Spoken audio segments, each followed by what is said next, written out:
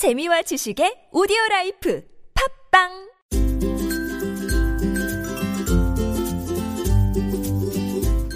왕쌤의 교육 이야기.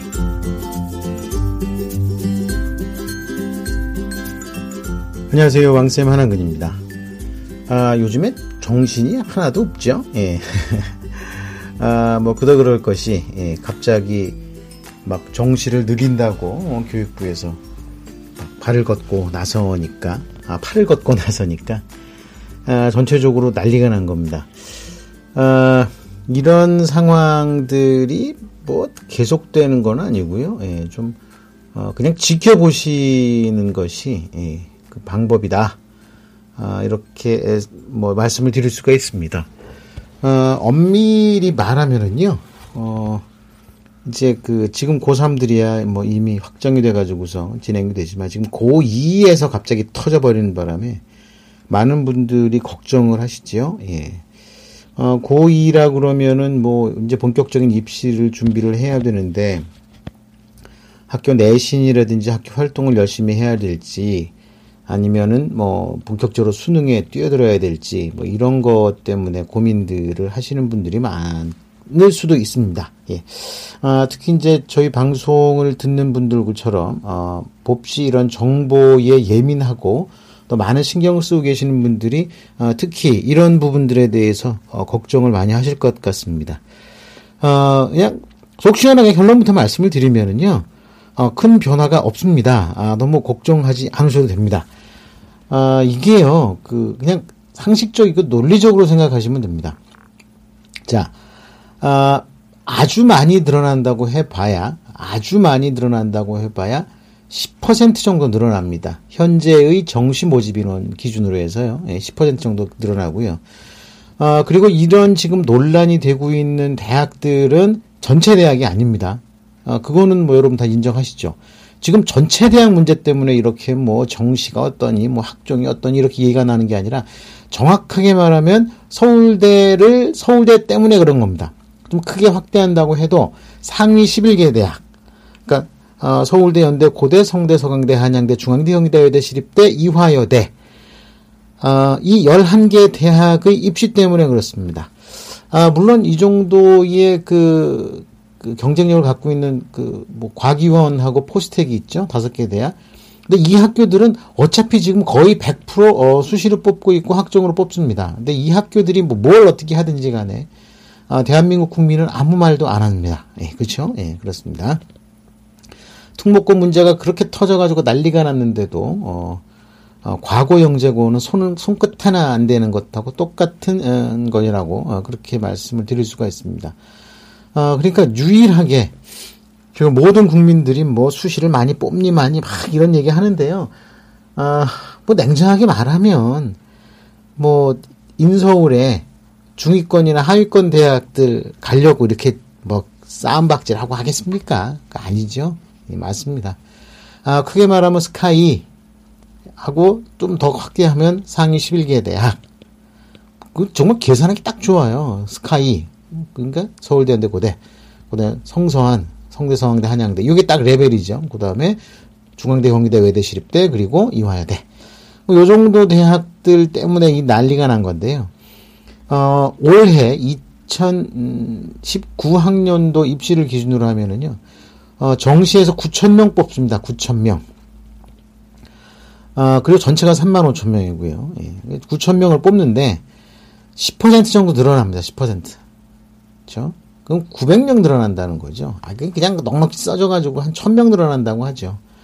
그러면 정시에서 1,000명이 늘어나니까 우리 아이도 정시 준비해야 되지 않나 이렇게 막 생각을 하겠죠. 간단합니다. 이 1,000명의 인원은요. 지금까지 정시 준비하지 않았던 학생들은 전혀 돌아보지 않아도 된다는 이야기입니다. 왜 그러냐면은요, 지금 재수생들이요, 이 1,000명, 지금 현재 9,000명, 그러니까 10,000명이 좀 안 됩니다. 늘어나봐야 이제 10,000명의 자리를 놓고 전국에서 공부 잘한다는 학생 10만 명이 지금 1년을 더 공부를 했습니다. 근데 그 학생들이 바보가 아닌데 수시 준비로 바쁜 수시 준비로 바쁜 재학생들이 이길 수가 있겠냐는 얘기입니다. 그렇죠? 그러니까 정시 준비를 아무리 잘하고 모의고사 성적이 아무리 잘 나온다고 해도 이 확정을 지을 수 없는 이유가 바로 그겁니다. 재수생들 존재 때문에 그렇습니다. 뭐 1, 2학년 때까지 막 놀다가 고3 때 돼가지고 정신 차리고 열심히 공부해서 수능 고득점 받는 학생이란 말은 다 뻥이고요. 실제로 말하면 재수생들 얘기입니다. 예. 학교를 다닐 때 나름대로 열심히 준비했는데 원하는 학교에 도착하지 못했던 학생들. 그러니까 현재의 상위권 재수생들은요. 대부분 어느 학교든지는 합격을 한 학생들입니다. 그러니까 완전히 다 떨어진 학생들이 아니죠. 다만 그 합격한 학생이 목표했던 학생이나 만족할 만한 수준의 학교가 아니기 때문에 재수를 하는 경우가 대부분입니다. 이런 맥락에서 본다면 지금 뭐 정시가 늘어난다고 해서 전체 모집 인원이 몽땅 다 늘어나는 게 아니고 그렇게 할 수도 없고요. 그렇게 된다 그러면 뭐 재수생들만 대학 보내자는 얘기고 그러면 고등학교 과정이 4년제가 되는데 그게 말이 안 되죠. 그렇죠? 현재의 정시 인원에서 한 10% 정도 늘리는 것으로 그렇게 생각을 하시면 됩니다. 워낙 교육부에서 난리를 치니까 상위권 대학들도 우리도 뭐 한 10% 정도 늘리겠다. 이게 딱 그 얘기입니다. 딱 그 얘기입니다. 지금 뭐 연대에서 125명 늘렸지 않습니까? 예. 근데 그 늘린 2년 정도가 늘어난다는 거 보면 됩니다. 근데 이렇게 보시면 돼요. 125명 많이 늘어난 것 같죠? 그런데 이 학과가 있지 않습니까? 학과가. 그럼 학과별로 한두 명씩 늘어난 거예요. 별로 복잡하지 않습니다. 학과별로 한두 명 늘어났다고 해가지고서 그게 뭐 어마어마한 기회가 되겠습니까? 그냥 추가 합격자 중에 추가 합격자 예비번호 한 명이 더 혜택을 본다. 이제 이렇게 생각을 하시면 크게 차이가 안 난다고 보면 됩니다. 그러면 이제 고등학교 1학년 같은 경우는 좀 바뀔 수도 있겠죠. 그런데 현실적으로 보면요. 이런 상황이면 고등학교 1학년 급격하게 못 바꿉니다. 일단 기본적으로 요번에 그 3년 예고제, 3.5년 예고제죠. 3.5년 예고제를 어겼다고 욕을 바가지로 먹었지 않습니까? 뭐 이런 얘기를 좀 더 자세하게 뭐 말씀을 조금 이따가 드리겠지만 어쨌든 지금 고등학교 1학년까지는 뭐 전혀 신경 안 쓰셔도 되고요. 다만 신경 쓰셔야 될 분들은 이제 중학교 1, 2, 3학년입니다. 자, 어떻게 생각을 해야 되는지 함께 오늘 고민을 좀 해보도록 하겠습니다.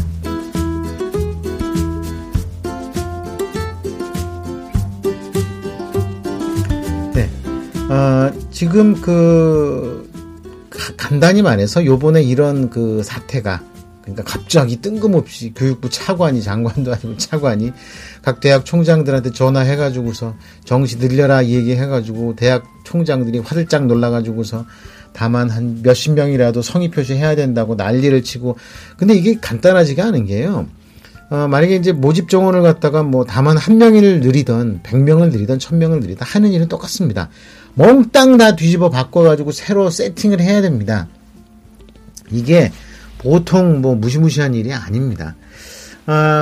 그런데 이렇게 갑작스럽게 난리가 난 거는요. 뭐 서로 발뺌이죠. 뭐 청와대는 우리 아니다. 뭐 교육부도 사실 이게 어떻게 되는지 잘 모르겠다. 뭐 그럼 누가 한 거죠? 근데 그런 걸 따져 보면은요.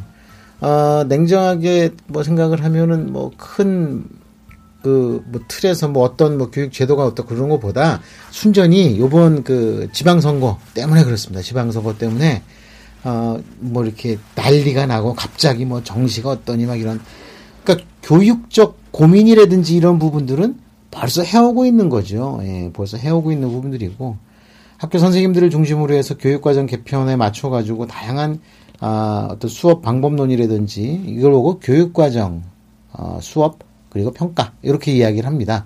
이 부분에 대해서 얼마나 많이 노력하는지 말도 못합니다. 여기에 투자된 돈이 또 뭐 어마어마하고요. 네, 뭐 정부의 국가 예산이 투입 많이 됐고 또 선생님들도 이 부분에 맞춰가지고 굉장히 많이 노력을 하고 계십니다.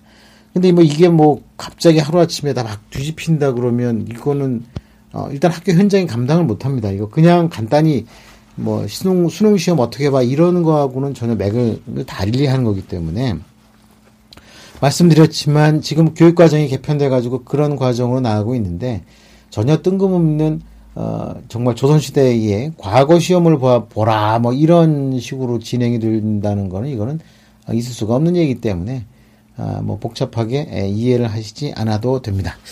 자, 어쨌든 뭐 이렇게 선거에 올인을 정부 여당이 하고 있는 이유가 제가 보기엔 그렇습니다. 과거 이제 참여정부 때 제대로 그 교육정책과 부동산 정책 이런 부분들의 실기를 하는 바람에 급격하게 민심이 악화가 됐고 그런 것이 결국은 임기 말에 비극적인 결과까지도 만들었다는 그런 자각이나 반성에서부터 시작을 한 것 같은데요. 근데 지금 하는 짓이 꼭 그때하고 되게 비슷합니다. 그때도 뭐 논술하고요. 그 다음에 뭐 한 과목만 잘해도 뭐 좀 명문대학 갈 수 있게 해주겠다. 뭐 이해찬 그 장관이 그런 얘기를 했었죠. 자, 뭐 그런 얘기하고 막 이러면서 갑자기 뭐 이상하게 막 뒤집히고 엎어지고 막 난리가 납니다. 최근 들어서 이제 어제도 말씀드린 것처럼 아이비를 갑자기 또 띄우려고 하고요. 아이고, 그냥 엉망이죠. 뭐 난리가 아닙니다. 이렇게 보면, 지나치게, 그 어떤 중심을 못 잡고, 이리 기웃, 저리 기웃하는 모습들이, 굉장히 문제가 좀 많다고 보는 겁니다. 이건 뭐 선거가 어쨌든 그렇게 제대로 못해서 선거가 단순히 뭐 그런 식으로 진행이 되는 거라고 생각을 하면, 그러니까 뭐 언론에서 목소리 높은 게 과연 그게 그 현실의 여론이냐라고 이야기하는 부분들을 전혀 고려치 않고 일단 뭐 뭐든지 선거에 유리할 수만 있다 그러면 던지고 보자 라고 이렇게들 생각을 하기 때문에 말도 안 되는 뭐 금융감독원장이 교육제도 개편 막 보고서를 쓰고 뭐 이 도대체 뭐 하는 짓거리들인지 말도 안 되는 짓을 하고 있죠. 물론 뭐 경제학자들이 교육 분야 부분에 관련해 가지고서 뭐 그런 뭐 이렇게 많은 고민을 하고 연구를 하는 경우들도 있습니다. 뭐 대표적인 사람이 이제 이주호 장관이죠. 이주호 장관이 교육에 경제나 경영 원리를 갖다 도입해서 본격적으로 우리나라에 전개하기 시작한 첫 번째 그 정책 결정권자가 이주호 전 장관입니다. 어쨌든 그런 식으로 아예 교육과 관련한 연구를 꾸준히 해오고 주장이 있던 분이면 좀 괜찮은데 지금은 뭐 난리도 아닙니다. 자, 어쨌든 전체적으로 정리를 해보면은요, 청와대와 여당에서 교육부를 엄청 압박을 한 모양입니다. 지금 7대3이죠. 수시와 정시가 7대3인데, 2020학년도, 이제 모집 인원을 갖다가 정리를 해보다 보니까, 이게 뜬금없이 8대2까지 벌어지는 상황이 벌어진 겁니다. 물론 이제 상위권 대학들을 중심으로 해서 그런 상황이 벌어지니까, 뜨거라 한 겁니다. 교육부라면은 사실 이 정도는 미리 예측을 할 수가 있는 상황이었죠. 그런데도 불구하고 그걸 제대로 미리미리 예측을 못하고 있다가 뒤늦게 그것이 발견이 되니까 분명히 청와대 입장에서는 2022학년도 지금 중3들이죠. 지금 중3들이 대학 입시를 치르는 2022학년도의 입시의 변화 틀을 어떤 식으로 해서 가져가려고 했냐면 7대3이라는 비율을 기준으로 해가지고서 수시와 정시를 조정을 하려고 했던 겁니다. 그러니까 이거 8대2하고요. 7대3은 굉장히 많이 틀립니다. 왜 그러냐 하면 지금 정부의 안은 3분의 1, 3분의 1, 3분의 1입니다. 그러니까 학생부 전형 3분의 1, 수능 3분의 1, 수능 더하기 학생부 3분의 1 이런 식으로 생각을 하고 있는 것 같습니다. 그런데 만약에 현재의 수시와 정시의 비율이 7대3이라 그러면 정시의 비율을 조금만 늘리면 됩니다. 조금만 늘리면 됩니다. 그러면 지금 학생부 전형이 수시의 절반 이상을 차지하고 있는 부분들을 약간 줄이고 그 자리에다가 이제 논술이라든지 막 이런 걸 갖다가 좀 넣으려고 한다는 거죠. 예. 논술과 학생부 교과 요 부분을 섞어 가지고서 3분의 1. 거기다가 이제 수능 뭐 최저를 뭐 어떻게 하고, 이거 수능 최저 이거는요, 좀 교육부에서 좀 사방에서 압력이 들어오다 보니까 판단이 아주 잘못되고 있는 것 같습니다. 뭐 요 얘기는 뭐 다시 한번 자세히 좀 드리기로 하고요. 참 아이비 얘기도 다시 드려야 되고, 아유 복잡하네요. 예, 이것도 다시 좀 드려야 되고. 자, 어쨌든 그렇게 되다 보니까 이거 큰일이다라는 메시지가 떨어지니까 그냥 뜨거라 해가지고서 일단은 7대3에 맞춰줬으면 좋겠다라는 의사가 이제 각 대학들로 전달이 된 걸로 그렇게 보고 있습니다. 어쨌든 이렇게 된 건 뭐 수능 정시를 뭐 전폭적으로 확대를 해야 된다 뭐 이런 의미는 아니고요. 일단 3대1, 3대1, 3대1 뭐 제가 늘 이 얘기 하지 않습니까? 저는 3대1, 3대1, 333이란 제일 좋습니다. 수능 3분의 1 특기자 전형. 이거 뭐 특목고 애들은 뭐 걔들도 살아야죠. 예. 그리고 특목고 애들을요, 특기자 전형으로 따로 몰아야지 학종이 좀 쉬워집니다. 지금 학종에 특목고 애들까지 와가지고 막 디립다 바각바각 하다 보니까 되게 힘든 거거든요. 그러니까 특목고 전형, 특기자 전형 하고요. 논술, 그 다음에 이제 교과, 요거 합해가지고 3분의 1. 그 다음에 이제 학종의 3분의 1. 전 요게 딱 좋다고 생각하는 사람입니다. 예, 그래서 대략적으로 정부가 이제 그런 식으로 지금 진행을 하려고 하고 있는 상황인데 그 미세 조정을 현장에서 제대로 다 감당이 안 된 겁니다. 이게 현장에서 감당을 한다고 해도 이게 뭐 뒤죽박죽으로 계속해서 요구가 떨어지니까 그런 맥락에서 좀 곤란한 상황들이 벌어지고 있는 거라고 그렇게 말씀을 드릴 수가 있습니다. 정리를 하면 지금 뭐 정시가 많이 늘어나네 많이 막 이러는데요. 주요 대학들, 지금 말썽의 핵심에 있는 주요 대학들 상위 11개 대학들의 경우는 뭐 복잡할 거 없습니다. 다 합쳐봐야 1000명 늘어납니다. 1000명. 현재 9,000명이고요. 1000명 늘어나서 10,000명 정도, 10,000명이 좀 넘는 인원이 이제 정시로 배정이 될 텐데요. 그 1000명 늘어나는 거는 그 자리를 노리고 있는 10만 명의 재수생 예비군들이 있으니까요. 재학생 여러분들이라든지 너무 걱정 안 하셔도 됩니다. 지금서부터 다시 수능에 올인해야 된다고. 아직도 제일 많은 게 학종이라니까요. 학생부 전형이라니까요. 예. 걱정하지 마십시오. 예. 그러니까 지금 하던 대로 그냥 하시라는 얘기입니다. 제가 여러분들께 말씀드리는 것 중에 제일 많은 게 그거죠. 지금 하시는 것대로 하시면 됩니다. 애가 영어 좋아하면 영어 공부 시키시고요. 수학 잘하면 수학 시키시고요. 그 다음에 그 부모님 판단하시기에 그래도 영어 수학 중요하다 그러면 영어 수학 시키시고요. 아이고 우리 애는 특기적성이 중요해 그러면은 잘하는 거 시키십시오. 그게 제일 좋습니다. 이제 미래 사회는요, 잘하는 것을 한 것이 중요합니다.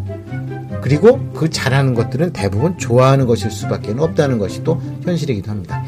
자, 오늘은 큰 틀에서 여러분들 걱정하지 마시라고 주말 맞아가지고서 이걸 하면 어떠나 저걸 하면 어떻게 해야 되나 고민하시는 분들이 많은 것 같아서 걱정하지 마시라는 말씀으로 마무리하겠습니다.